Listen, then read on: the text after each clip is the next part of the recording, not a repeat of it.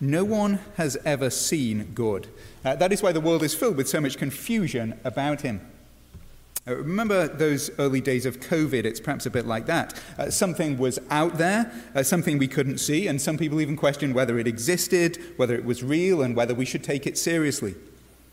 And now the same is true with God. No one has ever seen him, so what are we to make of him? How are we to think about him if he is indeed a he? In fact, it could be argued that a belief in UFOs is perhaps more justified than a belief in God. Lots of people claim to have seen UFOs, even though those people are probably kooks. Some people have claimed to see God too, although most of those people have probably been locked up.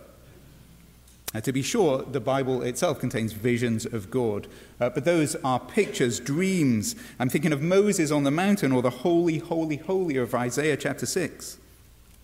Those are glimpses of God rather than face-to-face encounters.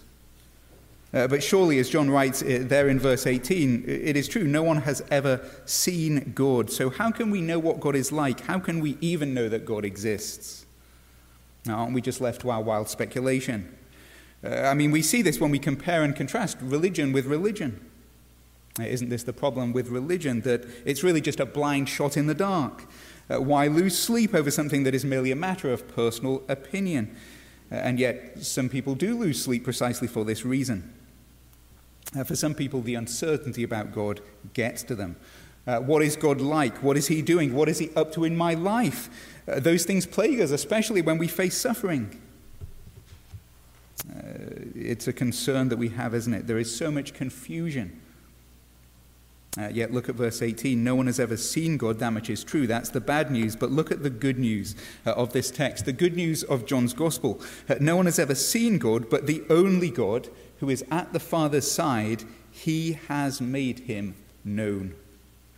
That is why we're here this morning. And it should be especially encouraging to you if you're in church for the first time, or if you're somebody who is here and is someone who not yet consider yourself a Christian.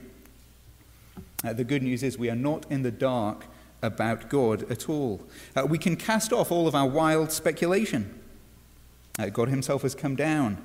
He's cleared up our confusion.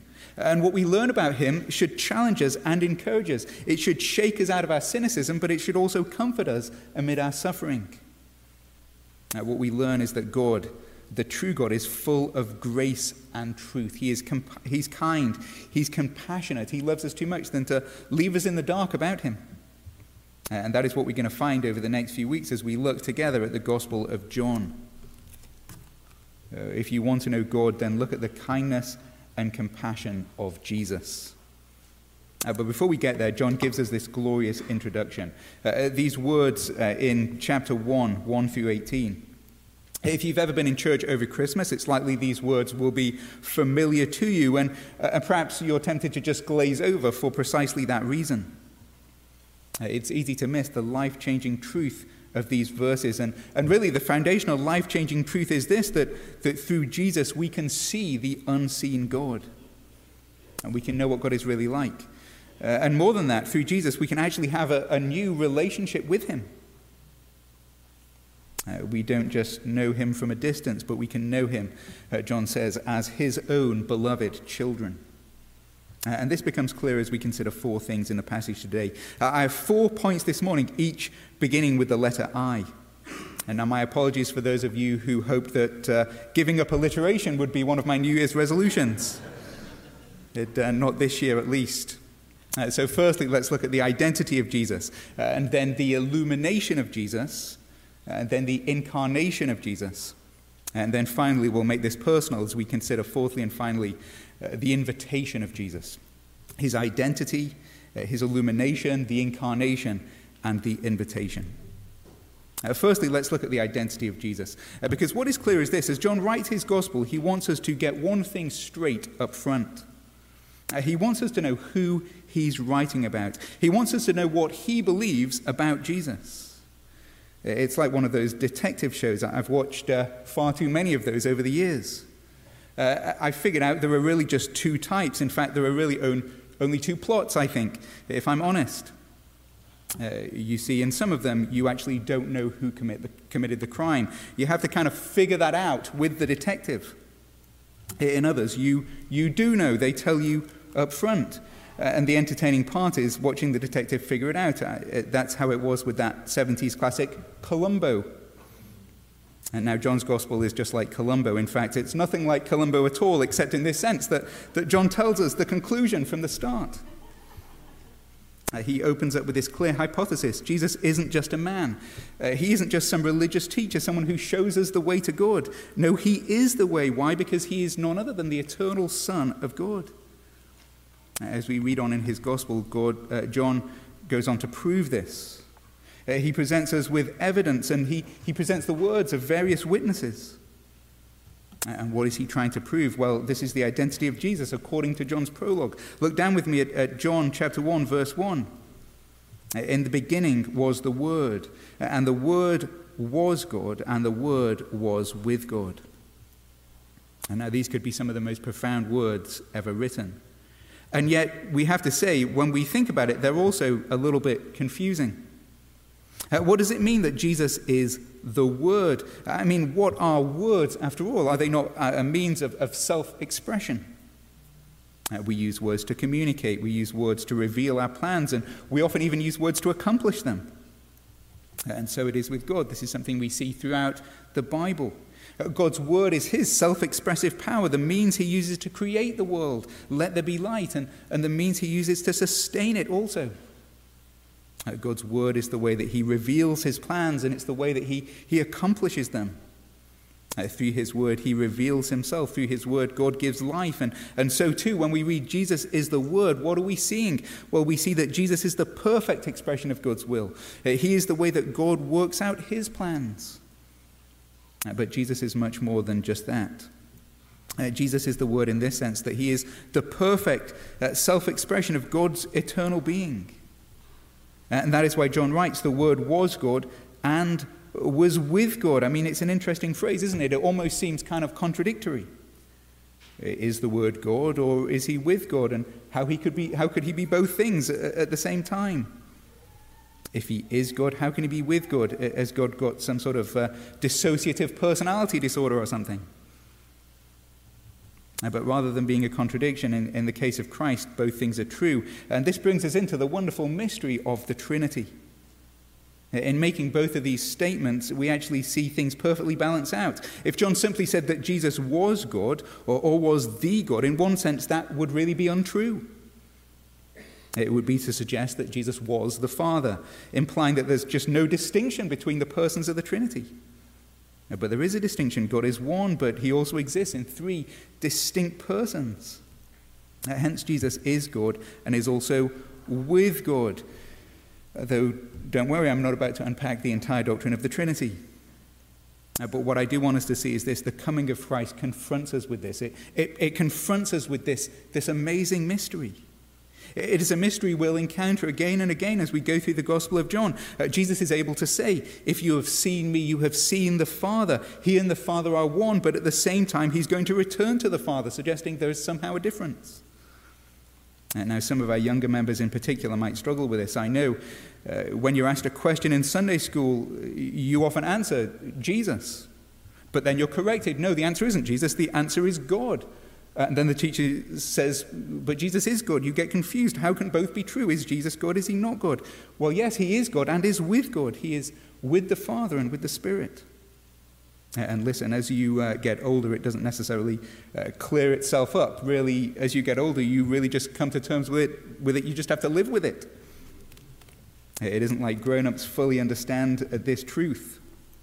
And no, only God himself fully understands it. Just imagine for a moment that a couple of dogs were having a chat. Now, you couldn't really imagine that. It couldn't happen, but just imagine it for a moment. They're discussing what it means to be a human, how it is that humans think.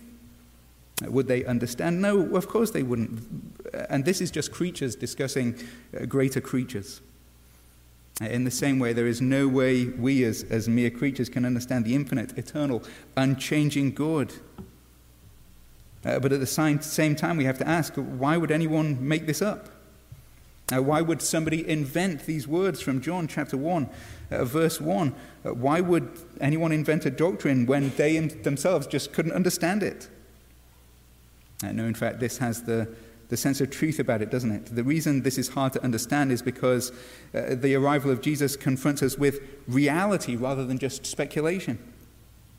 It confronts us with a reality that is far greater than the limits of our minds, than the limits of our human imaginations. And so this is the identity of Jesus Christ. He is the eternal Son of God. He is God incarnate. And we might think, well, does this really clear things up? Doesn't this make matters worse? Not only do we know that God is unseen, but you're also telling me that in some ways he's incomprehensible. And that would be true if God didn't reveal himself to us, if he didn't do something to help us understand him. That brings us to the second thing. We've thought about the identity of Jesus. He's the eternal Son of God. But John moves on to describe the illumination of Jesus, the illumination of Jesus. And the point here is this, that even before he was born, Jesus, as the eternal Son, has been revealing God. He's been revealing God in creation. Even before Christ came, we weren't really in the dark about God at all. In fact, Jesus himself has always been the light. From the very beginning, he's been shining in the world that he has made. Listen to what John writes in verse 3. Look down at John 1, verse 3.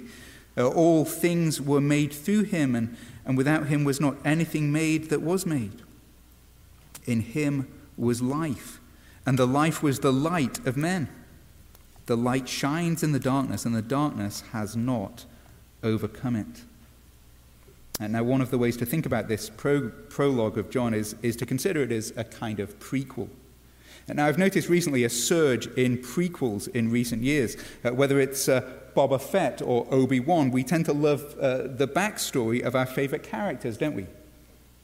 And now this is what the prologue of John does. Before he describes the ministry of Jesus, the signs that Jesus performs, he provides us with a kind of cosmic backstory. He wants us to know that Jesus existed before he was conceived, before he was born. He is the Word, the self-expression of God eternally. But he also wants us to know this, that from the very beginning, Jesus has been at work in the world, creating the world. All things were made through him. And he is the source of life, the source of light. In him was life, and the life was the light of men. And that is what verse 9 means, I believe, when it tells us that the true light which gives light to everyone was coming into the world. He was already in the world in this sense, that he was giving light in the world before he came. The same one who turned water into wine and fed 5,000 people with a few loaves, he's the one who invented water. He invented wine. He invented loaves. He created and sustains all things from giant galaxies to microscopic particles.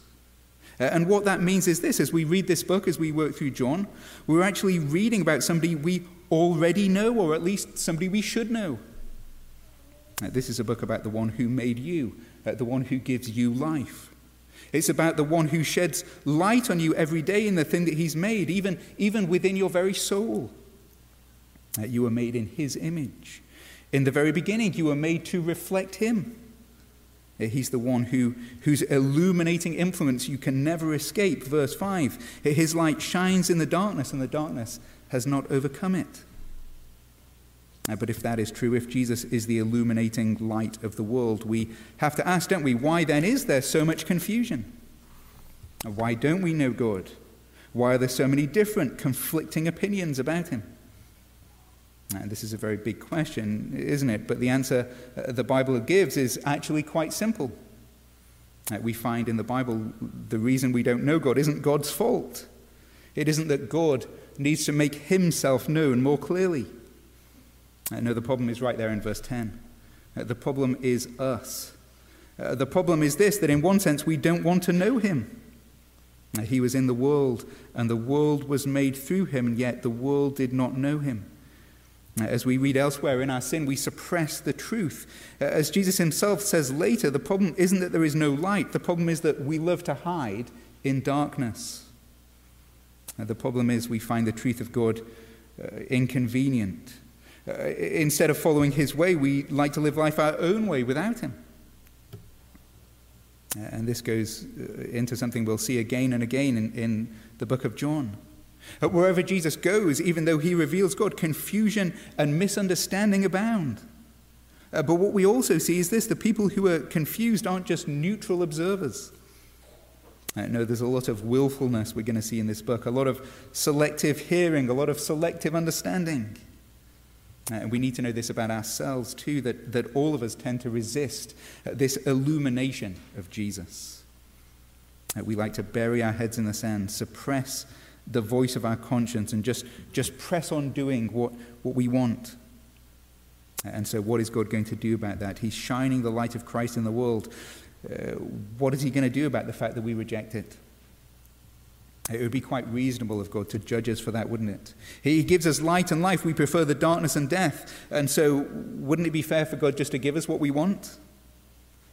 Left to ourselves, one day he will. But this brings us to our third point, perhaps the greatest shock, the greatest surprise of our text. Because God hasn't left us to ourselves. Instead, what we learn here is that this eternal word, the one who illuminates our lives, the very one we reject, decided to come to earth. He came not to judge us. No, he came to show us grace and truth. He came to save us. And so then, let's think about this glorious mystery, the incarnation of Jesus Christ. The incarnation of Jesus, that's the third point. Look at verse 14. It's really a mind-blowing verse. There we read that this eternal word who was God, who was with God, who created and enlightens the world, verse 14, this word became flesh and dwelt among us. And now this perhaps rivals verse 1 to be one of the most glorious, wonderful statements ever spoken in human history. If the Trinity is a mystery, how much more is this claim that the divine nature and human nature are somehow united in this one person, the Lord Jesus? And yet John doesn't shy away from these glorious theological realities, because for him it isn't just a theological problem to solve. No, it's a glorious truth. It's someone that he personally met, someone that he had first-hand experience with. We have seen his glory, he writes. A glory that can be explained in no other way than this, than to recognize that he is God in the flesh, the eternal Son incarnate. And as you read the gospel, amazingly, this is what Jesus himself claims. He does this so many times in those great I am statements. I am the bread of life. I am the light of the world. Essentially, Jesus is saying, I am the great I am. I am the God of the Scriptures. And he doesn't just say that, he also demonstrates it too. He performs these countless signs that are like huge arrows pointing to his identity. Do you know this about Jesus Christ? Do you know that he is Emmanuel, that he is God with us? Now, ever since the Queen of England died, maybe you've heard many of the countless stories that have emerged about her. Many of those stories describe the way that she used to make a habit of being out and about. Little did anyone know, but she actually spent quite a lot of time amongst the common people. Now, one of the stories I read was my favorite. It was about an American couple on a visit to London. They stopped by outside Buckingham Palace, and as they did, they met this old couple. I know they got talking to the couple. The old English couple actually was the Queen herself and one of her aides. But unfortunately, these Americans, not seeing English coinage every day, didn't recognize her likeness. And so they actually asked, they talked, they said, well, look, do you ever see the Queen? I mean, you seem to knock around here. Do you ever see her? And her aide smiled and said, look, I actually see her fairly often. Wow, the couple said, we need to take a picture with you so we can show it to our friends back home. They'll just be amazed to know that we've met somebody who's actually seen the Queen. And then the man proceeded to hand his camera to the Queen and allow her to take a picture. Now, can you imagine that? I believe the Queen actually tried to get into one of the photos so that they could, when they showed these pictures to their friends back home, they would see the mistake they had made. They didn't recognize who she was, and yet this is precisely the problem. So many people make the same mistake with Jesus. They see Jesus as a mere man. They treat him like just some other religious teacher. They think the big celebrity is someone else. Maybe they even think that they themselves are the star of their own story. And maybe Jesus could stand by and hold the camera, who knows? And even as Christians, we can treat Christ in this way, seeing him as a means to an end, just a way of accomplishing our own plans, our own missions. But this is to miss who Jesus is. You see, Jesus is far greater than any earthly king or queen, and he didn't just leave his palace to visit with the commoners. And no, he came from the throne room of heaven itself and actually became a man. He came not to visit for a while and just stop by. No, he came to become one of us, to live with us, to dwell among us, as John writes. And this is the fulfillment of everything God had promised from of old. The tabernacle, the temple, in the Old Testament, all of those things were really just pictures. They were shadows. In Jesus, we have the reality to which all of those shadows point. What an amazing thing. What an amazing thing to know that Jesus Christ, the perfect man on a powerful mission, was God himself in the flesh who would come to save us. This is what I mean when I say that although no one ever has seen God, we can know him personally. No one has ever seen God, writes John in verse 18, but the only God, the one and only who is at the Father's side, he has made him known. And he's made himself known not just from a distance, but up close and personal. And so we don't have to be confused. We don't have to be anxious about who God is and what God is like. We don't have to worry that God doesn't care or that he isn't involved in the world. We don't have to fear that God is somehow some sort of tyrant. If we want to know God, if we want to see the unseen God, all we have to do is look at Jesus. And that is precisely what we're going to do for the next few weeks as we work through the Gospel of John. And what we'll see is this, that it isn't just the identity of Jesus that we see in the illumination of Jesus, but we're going to be struck by the wonder of his incarnation. And as we are, we're going to meet and again, the final thing that we see in our text. So let's close, having considered those things now, by thinking about the invitation of Jesus. The invitation, that's our fourth and final point, because everything that we've just said demands a response, doesn't it? In fact, written large over these words of John 1 are really a huge RSVP. In one sense, our response is at the very center. In fact, you can see it at the very heart of the passage in verses 10 through 12. Take a look at verses 10 through 12 with me. He was in the world, and the world was made through him, yet the world did not know him. He came to his own, and his own people did not receive him. As we read the Gospel of John, we'll see that rejection is a huge theme, especially the rejection of Jesus by the Jewish religious leaders. And yet, for all the rejection he faced, we find that many, often surprising people, indeed did receive him. They did believe in his name. In fact, some have even suggested that this phrase could be kind of an outline for the book. Chapters 2 through 12 describe how Jesus came to his own, and his own did not receive him. And yet, in 12 through 21, we see the blessing for those who do receive him. And this is the invitation to us all. Look at verse 12. John tells us, yes, that his own people did not receive him, but look at verse 12. Look at the great privilege that he describes to those who do. Verse 12, but to all who did receive him, who believed in his name, he gave the right to become children of God. The right to become children of God. That word right is a very strong word. It describes a right that is far greater than any inalienable right afforded to you by the American Constitution. It is the right to become children of God. To experience new life, new birth, a new identity, a place in the family of the God of the universe. We often make the mistake of saying things like this. Often we act as if all of us are God's children. I suppose that is true in one sense. God created us all. We are all his children in that sense. But the invitation here is to become God's children in a special sense, in a new way. It is to become members of his family, to belong in his home, to spend eternity there with him. You see, we've considered the identity of Jesus, that he's the eternal Son. We've looked at the illumination of Jesus, how he shines on us even in creation. And then we've thought about the wonder of the incarnation, how he, as the eternal Word, the eternal light, took on flesh and dwelt among us. He became one of us so that we could know God, so that we could experience his glory, full of grace and truth. No one has ever seen God, but the only Son has made him known. But all of that leads up to this. Inherent in all of this, we're confronted with a choice. To know God, to experience his grace and truth, we have to receive Jesus Christ. We have to believe in him. We have to trust him.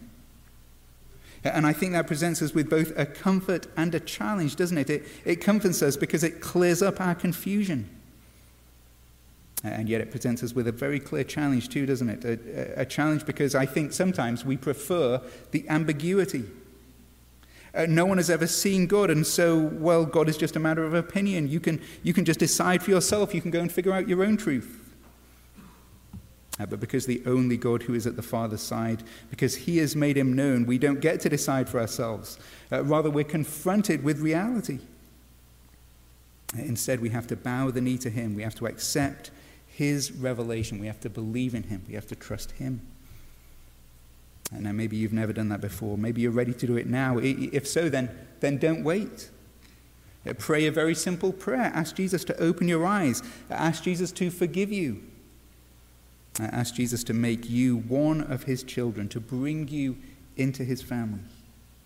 This is the right he extends to everyone who receives him, who believes in his name. They will become God's children. And if maybe you're not ready to do that, let me encourage you, read the Gospel of John. Read these words and in fact, come back and learn more about them next week. Over the next few weeks, we're going to be working through this book. And this morning, all we really have is this brief introduction. All we have is this backstory that's really designed just to whet our appetite, to leave us wanting more of this glory, this grace of the Lord Jesus. And so it's my hope as we continue, and so let's all of us pray as we continue in John for God to open our eyes, to help us personally see his glory, whether we're new to the faith or whether we've been Christians for years. We have seen his glory, writes John, full of grace and truth. May we see his glory true, the glory of the unseen God. He has made him known. And so may God in his grace lead us into his truth. In fact, let's ask him to do that now, shall we? Let's pray. Father God, we thank you so much for this great truth that although no one has ever seen you, you have made yourself known in your Son, the Lord Jesus. And so, Lord, we pray that you'd help us to know him. And in knowing him, help us to know and see you. And Lord, may what we learn about you challenge and comfort and encourage us. Even as we work through John, open our eyes to see glorious things of our Lord and Savior. And we pray this in his name. Amen.